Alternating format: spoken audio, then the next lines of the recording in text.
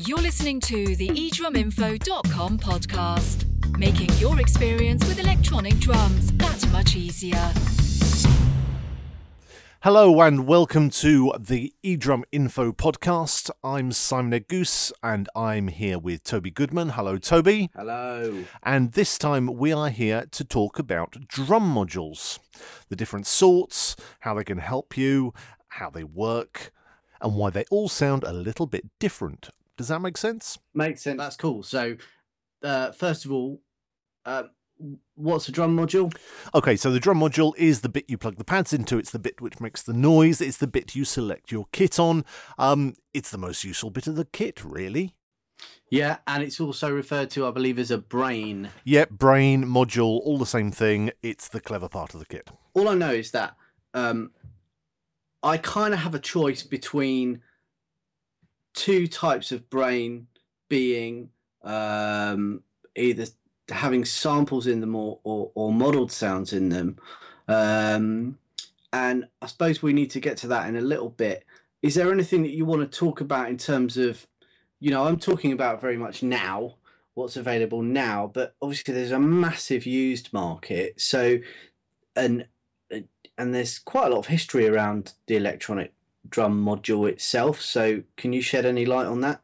Okay, well, it goes back to the early days of synthesis, really. If you go back and look at Robert Moog, who was responsible for the Moog synthesizers, I'm not saying it's all down to him. Other people have been messing around as well, but first commercial use was with an early Moog synthesizer, which were massive, that would fill a whole room. And people realized that you could sort of get some pseudo drum sounds out of them. And very early on, Moog built a drum pad which you could hit and it would trigger the Moog synth instead of using a keyboard to trigger it. So I'm guessing that's sort of very, very early electronic drums. So that's modelling, isn't it? Oh, no. Is that not modelling? No, that's not modelling. That is early analog synthesis. So that is resistors, capacitors, all that sort of stuff in a box, hundreds of wires, making noises. That was really early electronics. It's a Kraftwerk era. That sort of thing, yes. It's sort of, the really simple, the sort of stuff if you're in the UK, introduction of EastEnders type thing. Yeah, that whole the classic boo thing. Oh, lovely. That's the classic analog electronic drum sound. Cool. All right. So that's sort of where it was back in the day with lab coats and wires and ping pong sounds or whatever. Where else? Okay, so as computer stuff got cheaper, people realised that you could store the sound of a instrument on a chip in ones and noughts in digital information, and when you pressed a key or pressed a button, it would play back the sound that was stored in the chip. And the first brilliant, amazing sampler was something called the Fairlight CMI, which was made in Australia, and it was used by only people who could afford them because they were about the same price as a house. Yeah. So the point is, you record this sound, you put it into a keyboard. You record a piano, you put it into a keyboard with no noise in it, and you press the key, and it will play back the sound that's been recorded from the piano. Yes. Yeah. Perfect. So now all we're saying when we're relating it to us as drummers is we're recording a drum and we're putting it into this brain bit which is plugged into our electronic pad, and rather than pressing a piano key, we're hitting a large pad or much larger than the piano key anyway, a pad with a drumstick or a hand, and it plays back the sound that's been recorded, and that's the most simple version of what a sample is and how that translates to us as electronic drummers. Exactly. And as the price came down, because it used to be incredibly expensive, people realised that you could store drum sounds, and drum sounds are nice and short. So you had beginnings of drum machines with sample storage in them and stuff like that. Obviously, the earlier electronic kits were analog, but then gradually people like Simmons would put chips into their electronic kits. The SDS7 was amazing for that. And you could have samples. You could have samples of real drum sounds on your electronic drums. It was brilliant. It was a totally new world, and you could sound like other things. So that was when it started translating into the wider world for us lowly drummers. Sure. So I suppose the technology has got to the point now where the technology and the science inside the brain and the pad is such that it'll enable you to produce this sample with a larger dynamic range, i.e., because the quality of sampling has got better and the quality of the technology is more advanced. What that essentially means to us is that it feels more human to play. Yeah, I mean, what you've got to think about is when you hit a real acoustic drum, every time you hit it, you get a different sound. Whether you hit it lightly, whether you hit it hard, whether you hit it the same velocity twice, you're going to get a slightly different sound. Yeah. These early electronic kits, they only had one sound stored in them. So you just got the same sound, but just quieter or louder. But that, at the time, it was brilliant. And that's what we thought, all our Christmases had come at once. But now what they do is they take lots of samples of the drum being hit lightly, hard, everything in between, maybe anything up to sort of 200 levels. And when you hit it lightly, you get the sound of the drum being hit lightly. When you hit it hard, you get the sound of the drum being hit hard, and everything else in between. Right. So back in the day, it was literally, here's a replication of this one recorded snare drum sound, and this is a low volume version, this is a high volume version of it.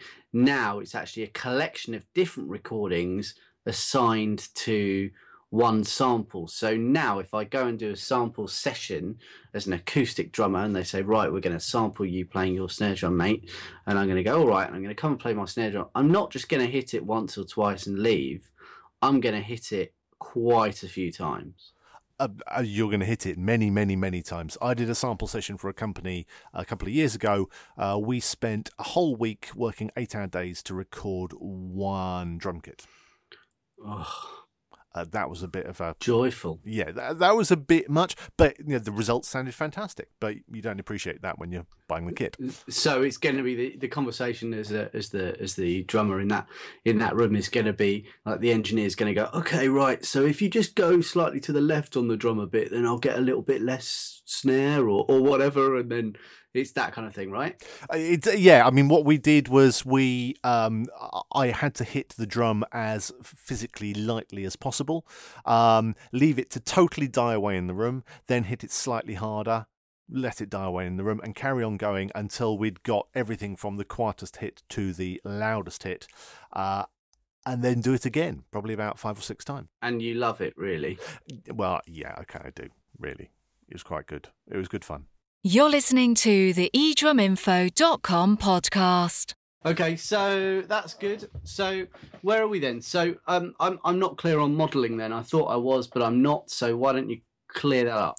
Okay, modelling is something more recent, and what it is, it's a way of recording a sound, analysing it, splitting it up into sort of 8 different bits: the attack, the pitch, the decay, the tone, and everything else. Splitting it up, synthesizing each part, or maybe just playing a very small sample of it, and then putting it back together again. And it's very good because it's very flexible, and it also uses very, very, very little memory inside the module. It takes up no space at all. The only thing is, and this is purely a personal point of view, it never sounds 100% realistic. If anything, it sounds too good. It sounds too bright, too sparkly. It shouts out of a mix, hey, look at me, I'm a model drum sound. There's nothing wrong with that, and for certain styles of music, it's absolutely perfect. But for my ears, it just doesn't quite work, and I can spot it a mile off on records. Yeah, and I suppose that's why, as much as I think we're all, well, not we're all, but I am quite familiar with like the Roland sounds on the V drums and stuff. They're good, but I never hear them on records. I only hear them on gigs or on shows and stuff, and I think by the time people decide to record, they take a little bit more time. So the only time, having said that, I'm just talking about the Roland stuff. I'm just talking about the their versions of acoustic drum kits. I'm not talking about their versions of their own sounds, because their TR-808s and 909s, etc., are completely iconic. So you hear those all the time everywhere. Classic. Yeah. But what I'm not hearing, and I don't think, I mean, tell me if I'm wrong, anyone, but I'm not hearing, the version of the Roland brass snare drum that you get on the TD30 anywhere but on a gig where they've said, can you bring an electronic drum kit, please? Yeah, it's quite a touchy subject, this, because obviously it's Roland using their stuff and everyone else uses samples. But yeah, it's a difficult one. I'm not really sure what to say here. You don't hear them as often as you might do, seeing as there's many of those kits around. Yeah, I think in the position that you and me are in is that we can spot it instantly. I think, perhaps people with slightly less experience will just go, it doesn't sound quite right, and I'm not quite sure why. And I think it's down to the fact that it is too clean. It's so clean. And yet actually what that translates into from the sound designer's point of view is a really easy drum kit to mix. Absolutely, that's why they use them. Because as we know, you put a drum kit on a gig and it will sound, say you're doing a couple of nights in the same venue, that the drum sound will change, throughout the songs, let alone throughout the couple of days that you're in the venue or whatever. So people seem to obviously go to the particularly the Roland stuff at the moment because of the simplicity in terms of the sound, and I suppose that would be the same with the Yamaha and anything else that had that stuff. Obviously, going back to the big benefit of the Roland stuff that I can see is that it's very simple to use in terms of user interface. I.e., I'm not as much of a geek as you, and I'm not really into learning a new system to be able to play the drums. So I like a big screen with big buttons that I can kind of navigate my way around. And I suppose that has been the biggest development for us as users, is that people, all the manufacturers are now getting savvy to that, of course. I kind of feel like Roland were the first, but of course everyone's on the case now with having a nice big screen for someone who's perhaps not super excited about pressing buttons before they have to play the drums. Yeah, there's a few points you bring up there. I mean, one about screen size. The screen size is obviously very important, and we're all used to having big screens. So what a lot of companies are doing now is they are doing iPads, version, editors, which you can just plug in, and obviously that makes sense. I mean, I've got two young sons, and the first thing they do when they see a new screen is they go up and just touch it to see if it's a touchscreen, because that software, that hardware is so natural now in the current world. So if you've got a module and you've got an iPad plugged into it and you can edit it on it, it makes it so much easier. So thankfully the companies are sort of catching up with this, and this is where it's going.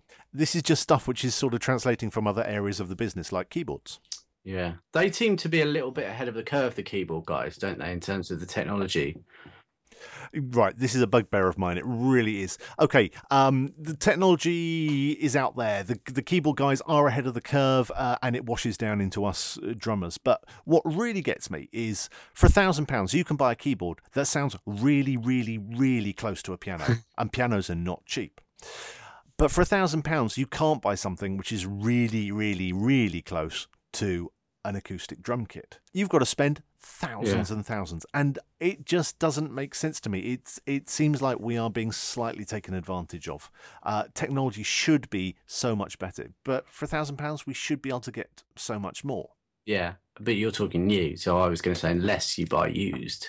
Yeah, absolutely. Well, if you go into stuff which cost maybe £5,000 15 years ago, then yes, you can get some pretty good results. But you have to know what you're looking for in the first place. So hopefully that's where this will help a little bit. One of the things that I would hope that we can get around to is talking a little bit more about what is and what isn't a good deal on eBay and on all what's going on in the used market, because there's something about a snare drum on an eBay page where we can say, look, here's a photo, shell's not cracked, heads are crap, but we know that will cost us, $20-$30 to replace, or pounds, or wherever it is you're from, and we're good to go. I know what I'm dealing with here.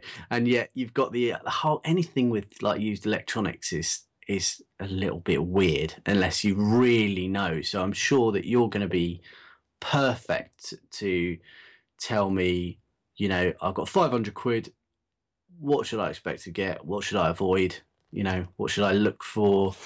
Okay, well, there's a few things here. What we were saying earlier about samples and modelling and all that sort of stuff. What first turned me on to sort of high-end sampling kits was seeing Ian Thomas doing, I think it was Tubular Bells 2, something like that, a long time ago, and he was using a D-Drum 3 kit with real cymbals, and it was the first time I'd seen something where it was obviously an electronic kit, but it actually sounded... It sounded real. It sounded as close to a real kit as you could find at the time. Now, admittedly, that was maybe 15 years ago, and my ears back then weren't as good as they are now, but that was the first time I suddenly saw electronic drums and went, actually, do you know what? Yeah, we can actually do something here. This actually works. Do you think... I mean, and again, this is a massive conversation for another time, but we are talking about one of the, the greatest drummers, one of the greatest drummers as far as I'm concerned. So do you think that he adapted his playing style for that kit? Yeah, I'm sure he did. But also, one thing I should point out, as I just mentioned, he was using the drums, but he was actually using real cymbals. And cymbals is an area where it's getting there. It's really getting there very, very fast, but it's not quite as satisfying to play as a real cymbal. Yeah. But that's one thing that I feel really strongly about. Why don't we use electronic drums but real cymbals? Yeah. Best of both worlds. Change the drum sounds and have beautifully wonderful cymbals at the same time. Well, that's definitely another one to add to the list, isn't it? Just talking about cymbals and how to deal with those, and when you're using electronics. But that's wicked. You're listening to the eDrumInfo.com podcast. To make your experience with electronic drums effortless, subscribe to eDrumInfo.com. Right. What else? What haven't we covered? Okay, so we talked about sampling, we talked about modelling. There is also virtual analog, which is something else. If you know the Nord drum, if you haven't checked those out, check them out. The Nord drum uses digital electronics to replicate what old transistors and capacitors and everything else were doing. And it can come up with incredibly accurate but working versions. Sound great, but they don't break and they don't need to be resoldered every 10 minutes. Really, really cool. All right. Anything else? Right. Well, okay. We've talked about all of these, but the best thing is get out there and try stuff. Now, there's so much stuff out there. New electronics is basically brilliant. It does what we wished it would do years ago, and for a fraction of the price. Yeah. But there is a load of other stuff out there which also does the job. So look at the old stuff. Check out the vintage stuff. Check out stuff which hasn't been made for 20 years. Because there's a reason why some people are still using them. And the other thing is get tweaking. Learn how to tweak. Because in my experience, all electronic kits are not set up particularly brilliantly when they come from the factory. They are set up to be okay, but you can make them much more realistic if you just tweak a little bit. So check out the gear and learn how to use it really, really, really, really well. And that will immediately put you in advance of 99% of other drummers. So that's what I would say here. Learn to tweak. Yeah, so again, that's where you're gonna, be able to reveal sort of those little hints and tips about how you can get the best out of what you've got. So obviously, if people are gonna get in touch, and pose those questions, then we can answer those as people are sort of going, oh, I've got this thing and it's not quite as good as I hoped it would be, and X, Y, Z. The other thing is, I was going to say, is the other thing that I'd really love to talk to you about in a future episode is what pads will and won't work with the major modules around. Yeah, to be honest, it's not that hard. You'll get results using any pad. There's just a couple of things to be aware of, but we can talk about that. Just to get, because I've phoned you loads about that over the last decade. Gone, all right, mate, I bought this. I know I need an extra pad because this gig needs an extra tom thing or whatever. Will this type of pad work in this, or so why is it so simple? Basically because all drum pads work off piezo's, which are little pickups. If listen to the one about pads, and we cover that. And piezo's just talk to piezo's, so you can plug a Yamaha pad into a Roland module, vice versa, Alesis, D-drum, whatever else you need, and you will get the head working fine. It's just the rims. Yamaha rims won't necessarily work with Roland. Roland won't work with Yamaha rims. You're talking about a dual zone pad then, so that's a pad with basically that will have two places to generate sound, so that kind of makes sense to us as drummers, because when we play the main head of the drum, the skin of the drum, it sounds like that, and when we play the rim, it sounds like a piece of metal. Yeah, it's the rims which are the issue, because on some pads, like Yamaha's pads, the rims are actually switches rather than sensors, and if you want to get, as a massive generalization, if you want to get Yamaha, all three zones on a Yamaha pad to work, you need to be using a Yamaha module. But Roland use piezo on the head and the rim on their more expensive pads, so you could use a splitter if you need to, or just depending on the module, you can just plug straight in and it'll work. It's a matter of just try it, but it's quite simple. Right, and then all of this other stuff which we covered in pads, like the FSR and stuff like that. That's different. That'll plug into anything. Oh, okay. That works in a slightly different way because that's a MIDI output. Right.